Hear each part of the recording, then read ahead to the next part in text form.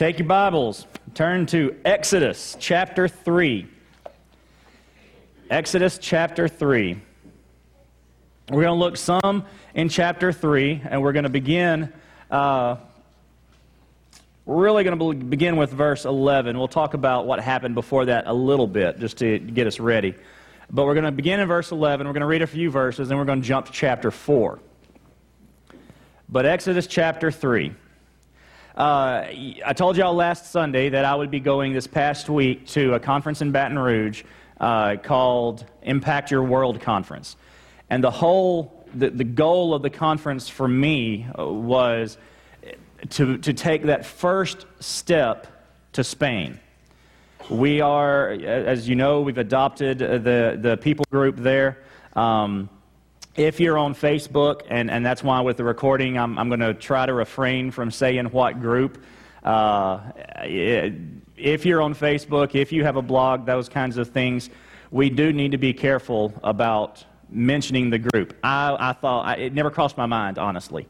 I didn't think there would be any problem. I mean, it's Europe. People from America travel to Europe all the time. But we had a missionary, or not a missionary, a guy from the IMB tell us Friday a story about a couple who just went on vacation to Spain. They weren't going on a mission trip. That wasn't their goal or anything. They were just on vacation. And while on vacation, they were there over a Sunday. They were looking for a church to go to. And there are a number of English-speaking Baptist churches all over Europe, actually. There's an International Baptist Convention. Anyway, they found a church somewhere, wherever they were in Spain, went to it Sunday morning, met this guy. Turned out this guy was a missionary to Spain. Oh, well, that's great. We had no idea. It's nice to meet you. We're so-and-so. You're so-and-so. Hey, take a picture with. Hey, nice. Click, click, click, click. They got back home, weren't thinking about it. They were putting on their website or their Facebook, I think it was actually Facebook, about their trip to Europe, their trip to Spain, and they did this day, and that the next day, and that on the other day, and Saturday they went there, and Sunday we went to church and met this nice missionary named, and on Monday we went, and I mean, just that kind of thing. 4 months later, the missionary was kicked out of Spain. So it happens.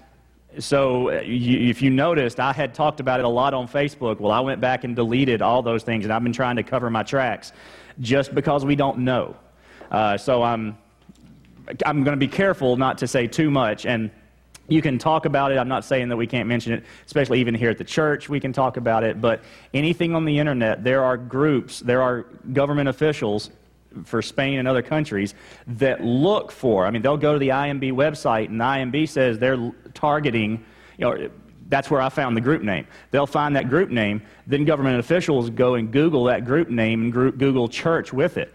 And I found that if you Google our people group name with church next to it, guess whose website shows up?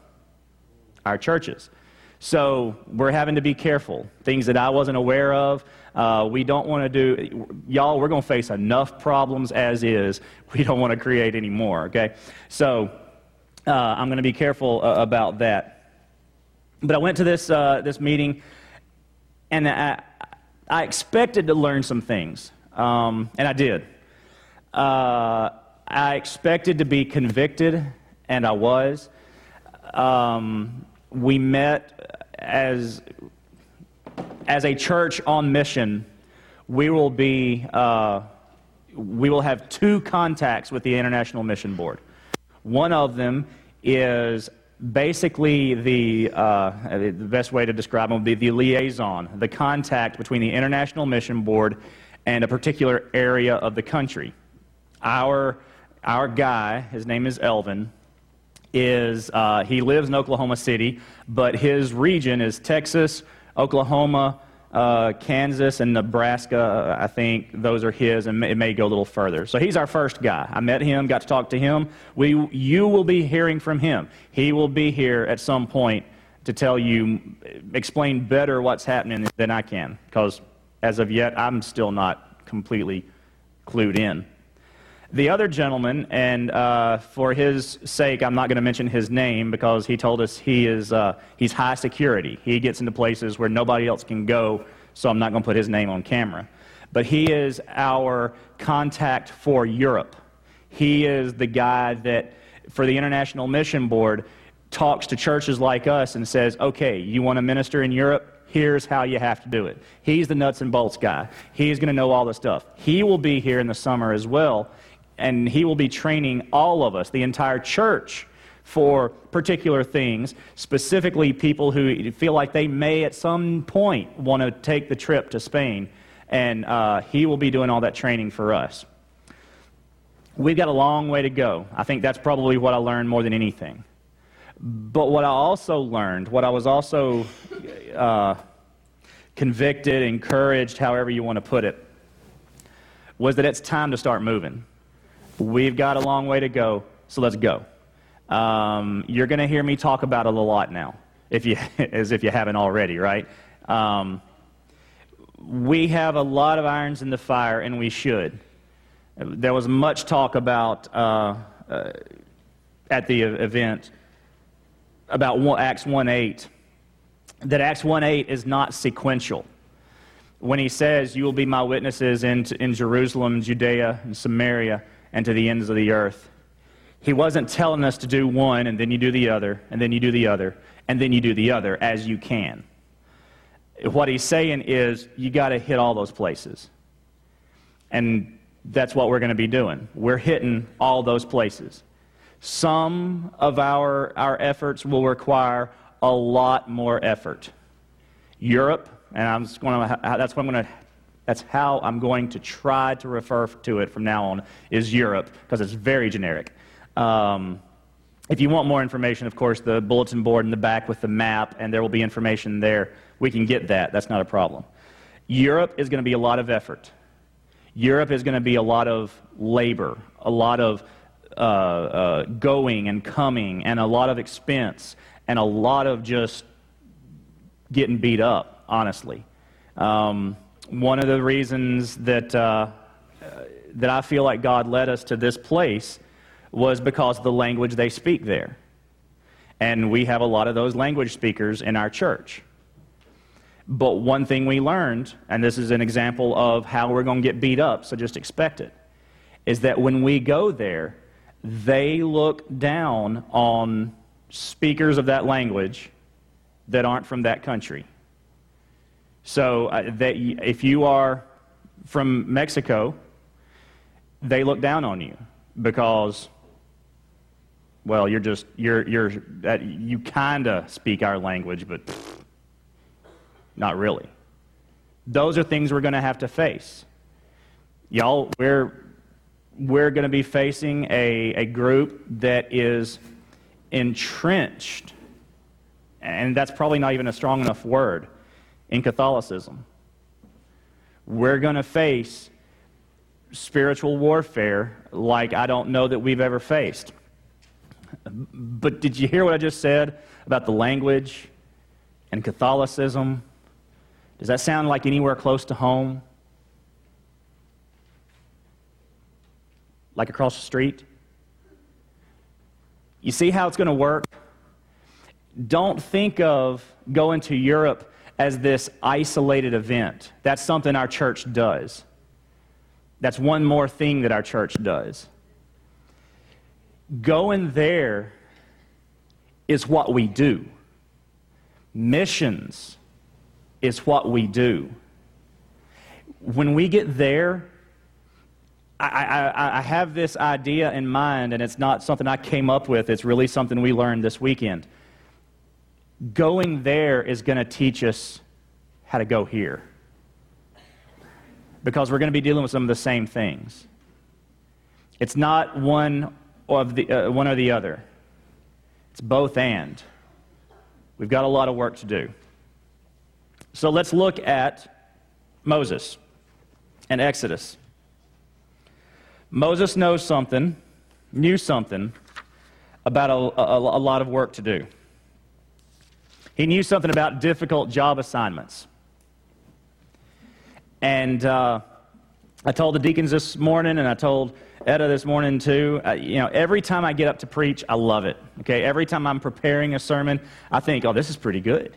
This is going to be good stuff, because I'm learning things, and I'm getting excited about it.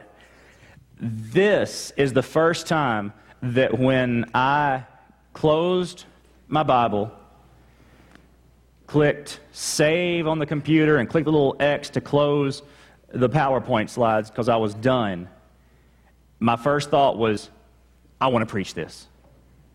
Now, I'm excited about other things, and I've done it before, but y'all, settle in, all right? Get comfortable, because I got some stuff to say. And I'm going to try not to hold you till supper, especially folks that, this is your first time, you're going, wait a minute. Nobody said he preached all day, so I'm going to try to be nice to y'all. Exodus chapter 3, let's start in verse 11. Let's get a little background. Remember, we talked about this a couple of months ago. We talked about the call of Moses and how God came in the burning bush and said, Moses, you are my guy. And as a matter of fact, we went through some of these verses. But that's where we are. Now, Moses, he's been wandering around. He's had his sheep, taken them to the other side of the mountain to try to get some good pasture land for them.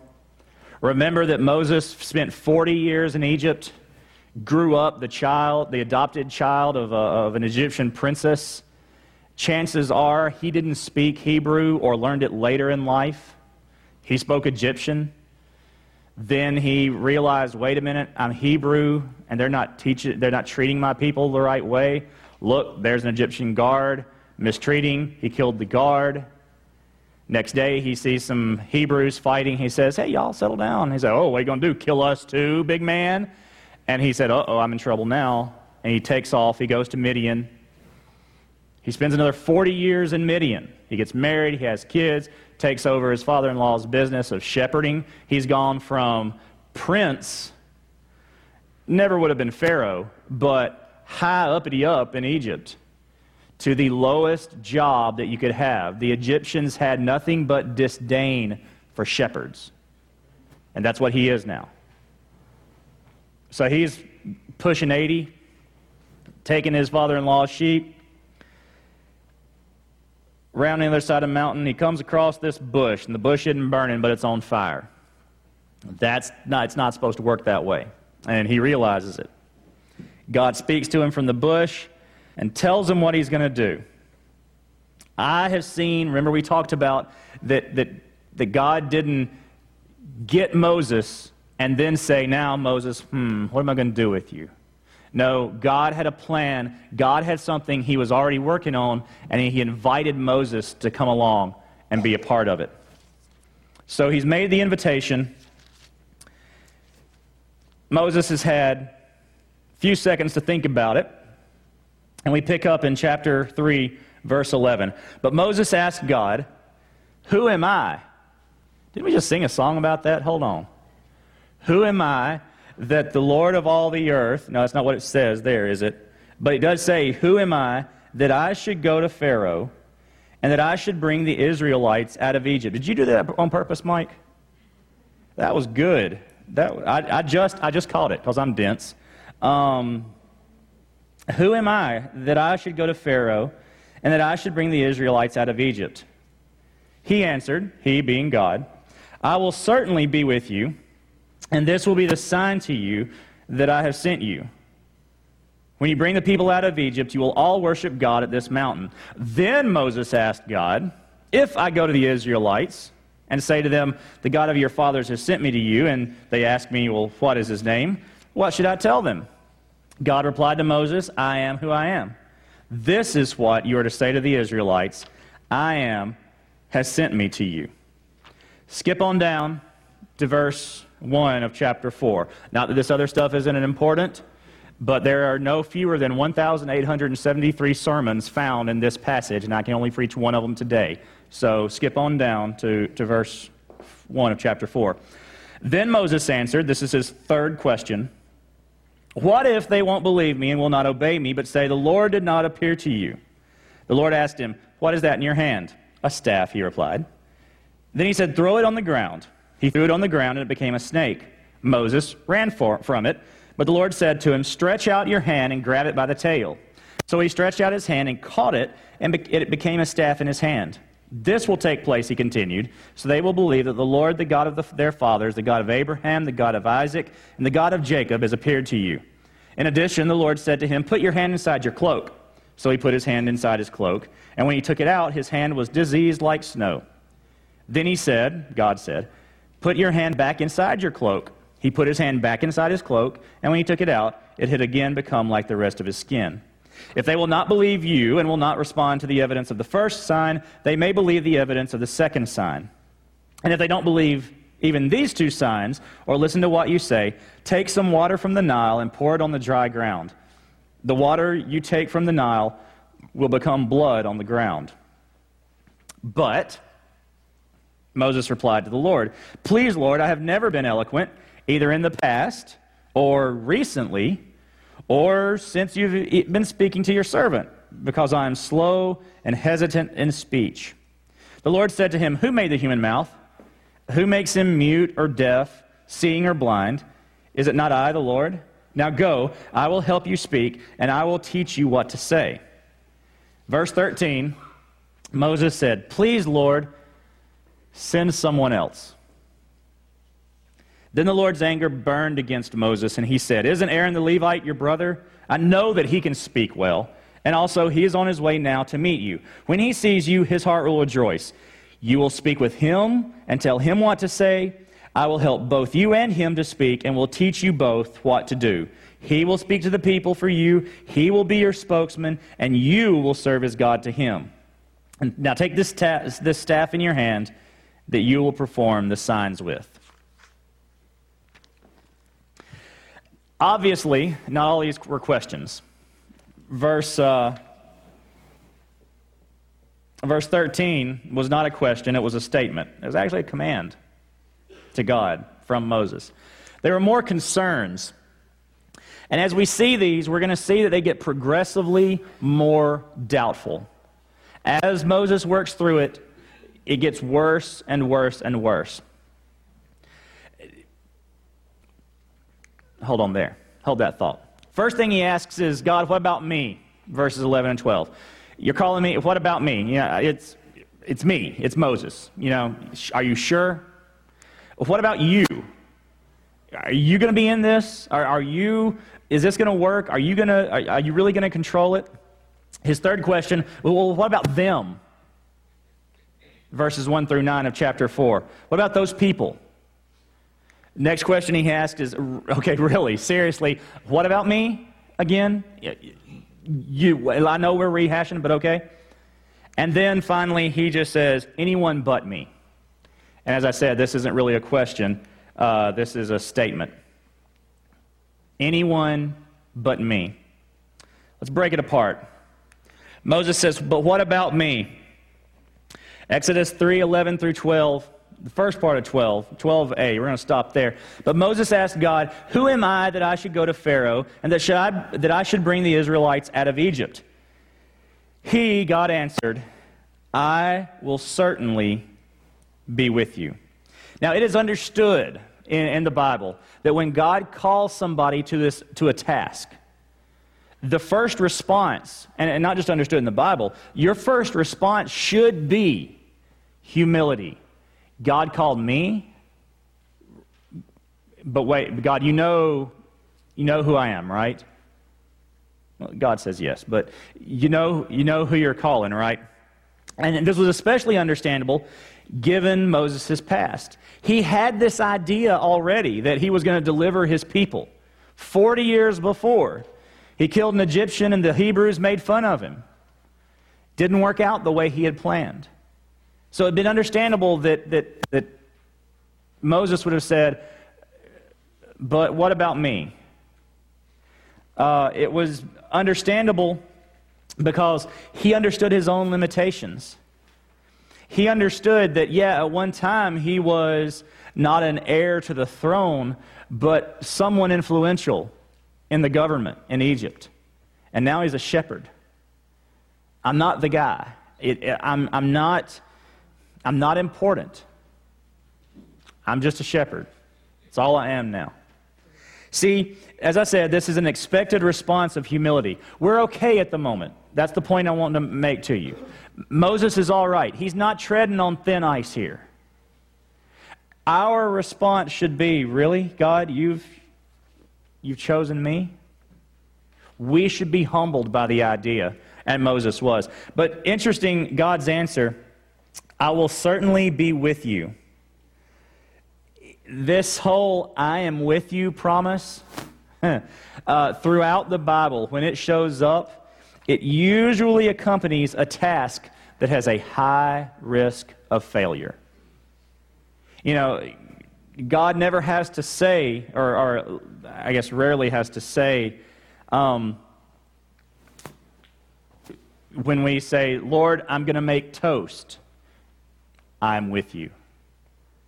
We've got the toast making, right? When we say, I'm going to put my shoes on this morning, some of us might be a little more difficult to put the shoes on for some reasons, but we don't need God to say, I'm with you. Not a high risk of failure that I'm not going to get my shoes on this morning. When God has to say, I'm with you, we're looking at a high risk of failure. The possibility is there that it's not going to work out. Why? Because God's weak? No, but because of us. A high risk of failure. So let's move on. He goes from the "but what about me" question to the "but what about you" question. Then Moses asked God, if I go to the Israelites and say to them, the God of your fathers has sent me to you, and they ask me, well, what is his name? What should I tell them? God replied to Moses, I am who I am. This is what you are to say to the Israelites. I am has sent me to you. These two passages, I was reading some stuff this week. There was a gentleman that wrote a book on these two passages in the 1980s, I believe. His first page of his discussion of these two verses, he'd put a bibliography in the footnotes. You know, bibliography is all the works cited, all the works you could go to find information on these two passages. In the footnotes, supposed to be the little thing at the bottom of the page, his footnotes were 2 pages long. There are literally hundreds, probably thousands of books and articles and papers written on these two verses. I'm not spending that much time on them today. As a matter of fact, I am not even coming close probably to doing justice to how we could examine and chew on these two verses. But I do want to hit a couple of things for you. The first thing that we see later on is that there's absolutely no evidence that the elders ever asked this question. Realize in these two verses, the question is not about Pharaoh's response. It's about the elders, the people he's going to help. It's about their response. What are they going to say? When they ask, who sent you? What am I going to tell them? Honestly, this is more about Moses than it is those people. This is Moses really borrowing trouble. We don't need to borrow trouble. We'll have plenty of it without the help. Then the next thing I want you to look at is when God says, I am who I am. Hebrew is fun, all right? The language is fun. When you see this verb there, it could actually be a past tense verb, it could be a present tense verb, or it could be a future tense verb. So God could be saying, instead of I am, he could be saying I was, or it could be saying I am, or he could be saying I will be. And then that word in the middle could be either that, or what, or who.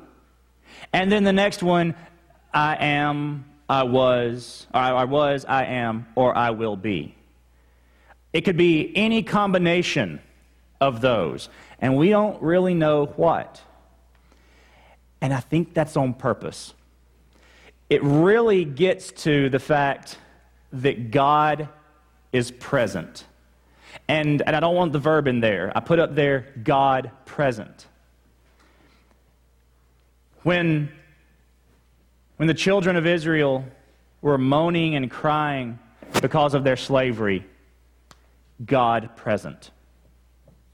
When they were being led out by Moses, God present. When Jesus was in the garden praying and the sweat drops of blood were coming down his face, God present. When he was on the cross, God present. When a family member dies last week, God present. When the job ends but the bills haven't, God present. That's the point God is trying to make here. I am, I was, I will be. Anytime you ask me, it's right then. I will not have changed. He goes on to say, I'm the God of your father, Abraham, Isaac, and Jacob. I'm that God. I'm the God right now of you, Moses. I'm the God that will be with you when the children are coming out of Egypt. I'm God, regardless. Either end, anytime, regardless of the situation, God present. And that's really all he had to say. And we're going to move on from that because we could be here a while. So Moses says, what about you? I am. That's all you need to know. Skip down to verse 1 of chapter 4. And I've abbreviated it up here. I've really only put when God was mentioned and when Moses was mentioned in verses 1 through 7. So it makes for a very odd-looking set of verses up there. I'll read them for you, and then just kind of pay attention to when you're hearing what's on the screen. Then Moses answered, what if they won't believe me and will not obey me, but say, the Lord did not appear to you? The Lord asked him, what is that in your hand? A staff, he replied. Then he said, capital H, throw it on the ground. He threw it on the ground, and it became a snake. Moses ran from it. But the Lord said to him, stretch out your hand, grab it by the tail. So he stretched out his hand, he caught it, it became a staff in his hand. This will take place, he continues, they will believe that the Lord, the God of their fathers, the God of Abraham, the God of Isaac, the God of Jacob has appeared to you. In addition, the Lord said to him, put your hand inside your cloak. So he put his hand inside his cloak, and when he took it out, his hand was diseased, like snow. Then he said, put your hand back inside your cloak.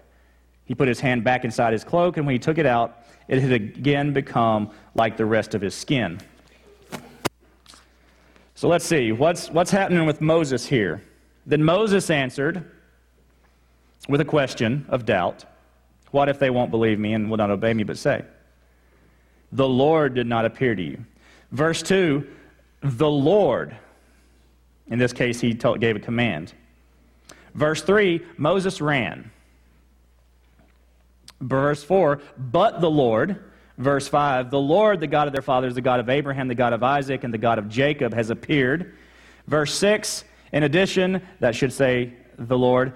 Verse 7, then he said, capital H. Who's the focus of those 7 verses? Is it Moses?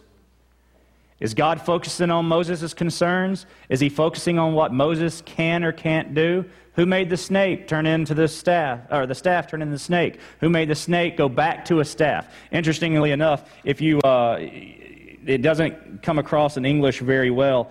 The Lord, after he threw the staff on the ground, and it turned into a snake, and Moses ran, the Lord said, stretch out your hand and grab it by the tail. Take hold of it. Reach out and get it. The verb for Moses, so he stretched out his hand and kind of snatched at it. Totally different verb that doesn't show up in English. God said, take it, and Moses is going. All right? See, the focus is on God. The focus is not on Moses.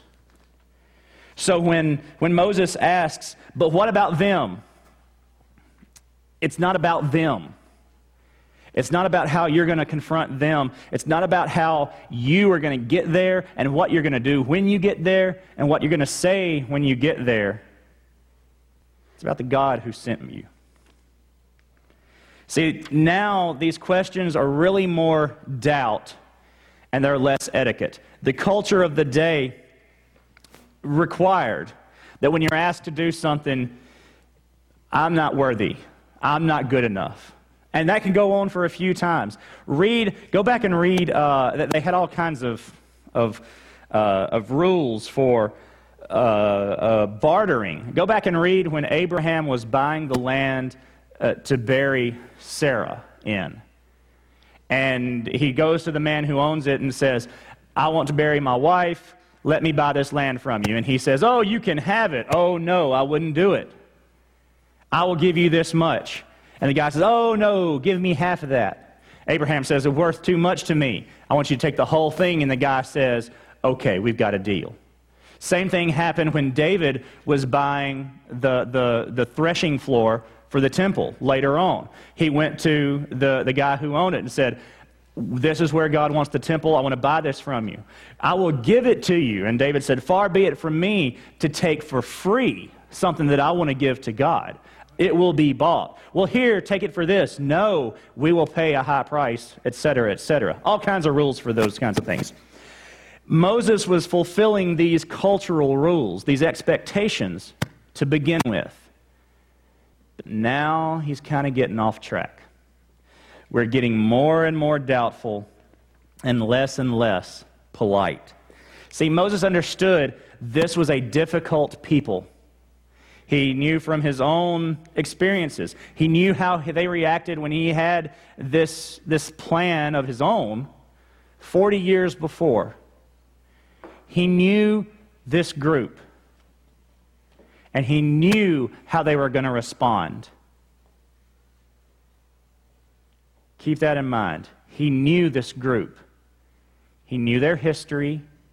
He knew their religion. He knew their faith. He knew their culture. He knew their, let's be honest, their small town attitude. They weren't great and mighty country of Egypt. They were slaves. They lived out in the boonies of Goshen. He knew these people, and he knew this was not going to be easy. So God, what about them? He's talking to a bush that's burning but won't burn up. And he's asking questions, wait, what about these people? They're difficult. He's talking to a bush that's burning, that won't burn up, that's talking back. You know, they say that the sign of a crazy person is not when they talk to themselves, it's when they answer themselves. That's really when you know you've gone over the edge. I think the sign of God working, of the reality of God's presence, is not that the bush is burning but it won't burn up, but it's that when I talk to the bush talks back. And yet, Moses is worried. But what about them? All right, God, yeah, I see the bush. But they don't see the bush. So he gives them the signs. He lets them know that it's going to be taken care of. Fourth question. Really, but what about me? But Moses replied to the Lord, please, Lord, I have never been eloquent. Verse 10 of chapter 4. Either in the past or recently, or since you've been speaking to your servant. He's kind of throwing it back on God. You know, you hadn't cured it yet. I'm still kind of struggling here. Because I'm slow and hesitant in speech. Actually, that means heavy of mouth and heavy of tongue is the way we would translate it if we did it literally. The Lord said to him, who made the human mouth? Who makes him mute or deaf, seeing or blind? Is it not I, the Lord? Now go. I will help you speak, and I will teach you what to say. Now, for Moses at this point, there have been all kinds of discussions and studies. What did Moses have? Would he stutter? We don't know. Probably, honestly, is less speech impediment because he does fine later on. And more just a lack of eloquence and clarity with what he would say. This, and he could have possibly been concerned about a language barrier here. You know, he grew up speaking Egyptian. Hebrew was probably a second language to him. Now he spent 40 years in Midian speaking their language. He's not going to sound like this uppity-up Egyptian official anymore. He's going to sound like a country bumpkin. Okay? He's from out in Midian, and he's a shepherd. He's not going to be this great orator. He's just going to talk. And sometimes it's not going to be great, at least in his mind. Regardless of the reason, though, he did not feel capable. So the first question, when he says, but what about me? He's not talking about, but what about me in chapter 3, verse 11, his ability. He's talking about his worthiness. God, what about me? I am not worthy to do this. Now he's saying, what about me? I'm not capable of doing this. There's something I want you to see. You got to see this in the Hebrew. You got to see this in the Scripture. Remember I said when the name of God, when he's given the name of God, he said, it's not necessarily I am that I am. It could be I will be what I will be. I'm going to change the translation here a minute. What's on the screen? Let's go back to the verse. Let's do the whole thing. Okay, let's watch the whole thing. When he says, when God answers, let me find my place. I've never been eloquent, either in the past or recently. Verse 11, the Lord said, who made the mouth? Verse 12, I'm sorry. Now go, I will help you. If we carry that, let's go back to the name. Let's say the name was, I will be what I will be. I will be. God's answer to Moses is, now go, in verse 12, I will be your speaker. It's really what he's saying. I will not I will teach you what to say. I will be your words. Moses is here, and they're doing this little language thing. They're using the pronoun I a lot. And Moses is doing this little duel with him. God says, I am. Anoki is the pronoun. Anoki am your God. Anoki am the God of Abraham, Isaac, and Jacob. And Moses will come back, but Anoki, but I. God, you said I. Well, I. Yeah, I know you said, but I. And now God's doing it back to him.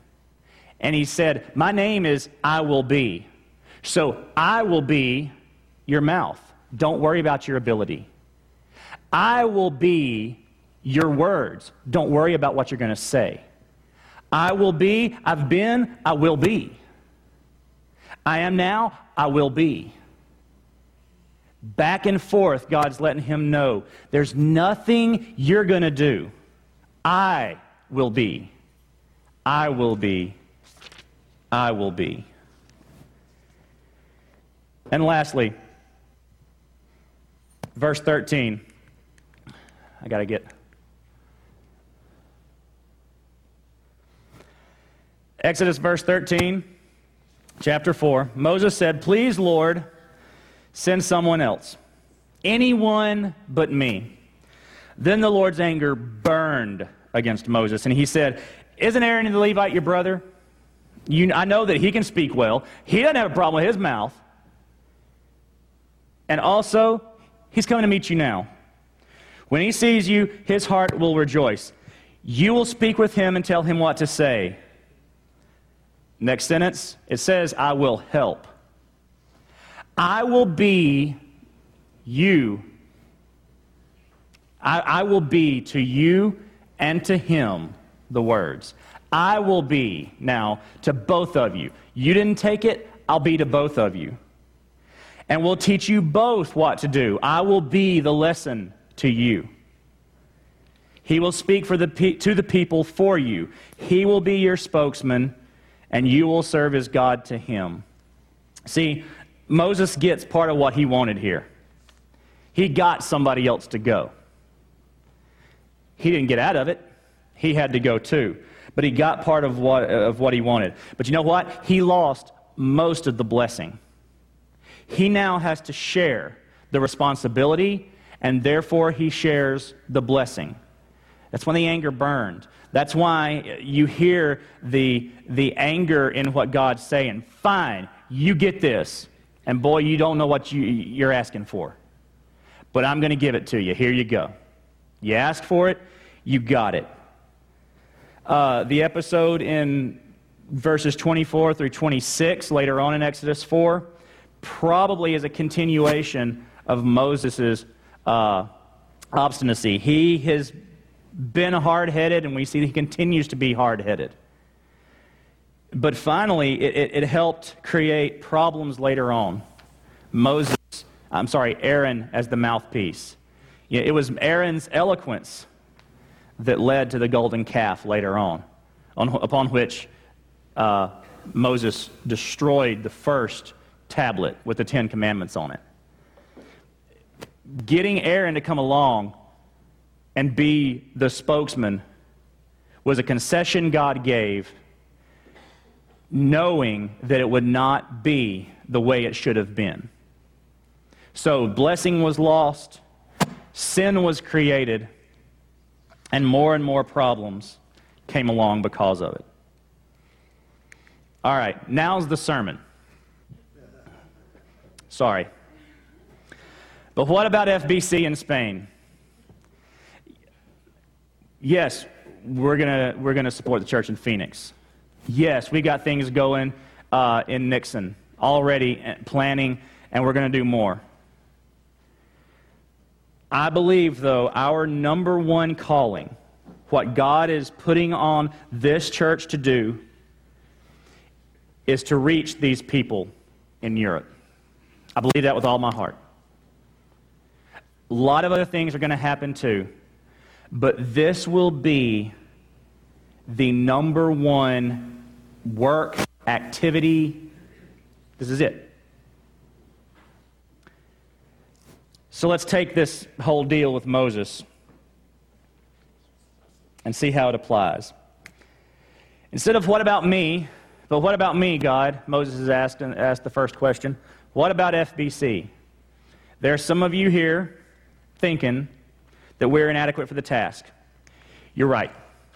We are completely inadequate for the task. And I'm not talking about ability. Remember, Moses' first question did not deal with his ability. It dealt with his worthiness. And people, we should ask, if God is calling us to do this, are we worthy to do this? The answer is no. We are not worthy to lick the ground Jesus walked on, all right? Let's get that straight. We are not worthy to call God Father. We're not worthy to say that we are joint heirs with Jesus Christ on equal footing as far as the inheritance we will receive someday. No, we're not worthy. And that's the point. Jesus Christ makes us worthy. Period. So if your concern is, we can't do it, we have a past, we have a history. I can't do it. I have a past. I have a history. You're right, you have a past and you have a history, but you're worthy because Christ makes you worthy. So in answer to the first question, what about FBC? Yes, we're inadequate. God answered that question in verse 12. He answered, I will certainly be with you. That's all we need. You want to be worthy for this task? God will be with you. That's the only way you are made worthy. All right, well, what about you, God? What about you? Are you going with the church on this? Are you going to say, all right, Nixon, it's time for y'all to go. Whew, have fun. Is that what you're doing to us, God? No. I was, I am, I will be. I was when this church was founded. I am when your pastor's up there telling you these things and you're going, ain't no way. And I will be when you take that first trip across the ocean and you see what I'm going to do in the people of that country. I am, or I was, I am, I will be. What about you, God? I've got it. Yeah, well, what about them? What about this group? They're tough. They're hard. You know, there's a reason they're an unengaged, unreached people group. Because they're hard to reach. Because they're hard to engage. What about them? Yeah, they're tough. It's going to be hard. They are entrenched in their religion.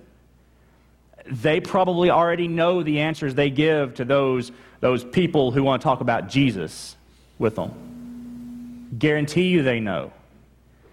What about them? Chapter 4, verse 2, the Lord asked him, "What is that in your hand?"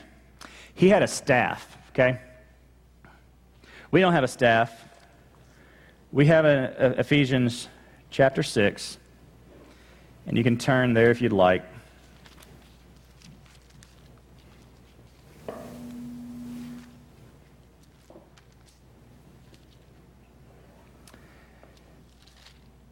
First, verse 12. Our battle is not against flesh and blood, but against the rulers, against the authorities, against the world powers of this darkness, against the spiritual forces of evil in the heavens.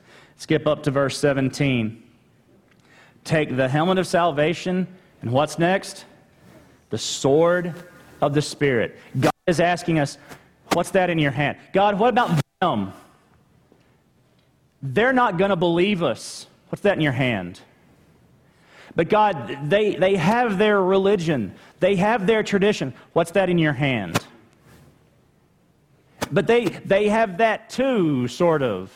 They've never read it, but what's that in your hand? My biggest mistake, y'all, it's confession time. My biggest mistake in witnessing to other people that I think, okay, I just met them. Now is not the time to tell them about Jesus. My biggest mistake is discounting the power of God's Spirit and His Word. That is my biggest mistake. Because this is our sword. God is asking, what's that in your hand? Moses, what do you have? He had a staff. We've got the Word of God. So, what about them? What about them? The last question. Sorry, the third question. Okay, really, God. The fourth, I'll get my right in a minute. Really, God, what about us? All right, okay, so we're worthy. I got it. But what about us? We can't. God, do you not know the things that are stacked against us? Do you not know how many people are here this morning? Do you not know how many people were here last week? Do you not know the spreadsheet that Michael keeps on his computer that averages the number of people we've had every Sunday? Yeah, I do that. I'm a nerd. God, did you not see that number? We can't, all right? We can't. We are incapable. We don't have the money. We don't have the people. We don't have the time. We can't. I'm going to give you a verse. Look at that, Scripture. Matthew 10, 19 through 20. But when they hand you over, don't worry about how or what you should speak, for you will be given what to say at that hour, because you are not speaking, but the Spirit of your Father is speaking through you. Michael, I didn't say we didn't know what to say. I said we can't because we don't have the money. I said we can't because we don't have the people. What I'm saying is, no, you're scared because you don't know what we're going to do when we get there. Me either.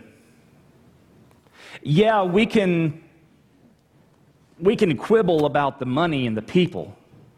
But we're real quick to say God can provide whatever He wants us to have. We're quick to do that. We start talking about when we get there, and then the questions really start to fly. So I think this verse went too far. I think this verse really strikes the heart of the question. Are we capable? No. I don't know what that is. I guess it's my batteries, but it shouldn't have been. They're fresh. Are we capable? Absolutely not. Turn me down a little bit. There's some feedback.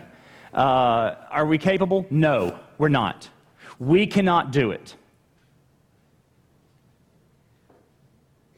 But we're called. And when we get there, the Spirit will speak through us. What is that in your hand? So all the questions, all the concerns, no, we're not capable, but God is. Last thing Moses said was anybody but me. There are some sitting here right now that are thinking, anybody but us. Call a big church, God. Call First Gonzalez. They got lots of money, probably. Call Houston's First. Call Second Baptist in Houston. Call Castle Hills in San Antonio. Anybody but us. Let's see, how can I put this? No. Very simply, no. I will not be a part of a church that tells God no. Can it be any clearer? We cannot be a church that tells God no. Look at what happened to Moses. Am I still on at all? Okay. Look at what happened to Moses.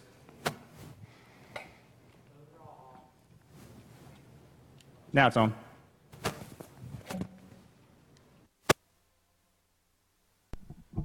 Now, all right, good. Moses said no. And God said, yes, but. Number one, I don't want the qualification. I don't want the but. Nixon said no, and God said yes, but.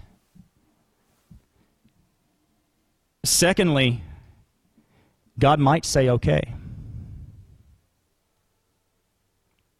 God might say okay. You say no? Fine. I firmly believe churches that say no die. Period. What good are they if they're telling God no? And just to prove it, I've got a scripture. Isaiah 6:8. Then I heard the voice of the Lord saying, who should I send? Who will go for us? I said, here am I, send me. Go back and read that someday. Go back and read the verses leading up to that. Isaiah 6, 1 through 7. Look for the place where God says, all right, Isaiah, this is what I want to happen. Do this and this and this, and I've got this plan, and I got that plan, and these things. Whom shall I send? And Isaiah says, sounds like fun, send me. No, go back and read it where it says Isaiah was worshiping in the temple, and God had said nothing, and then suddenly God says, who should I send? He didn't say where. He didn't say to do what. He didn't say anything. Whom shall I send? And what was Isaiah's response? Anybody but me. No. Here I am. Send me. That has got to be our answer. That has got to be our response. End of subject.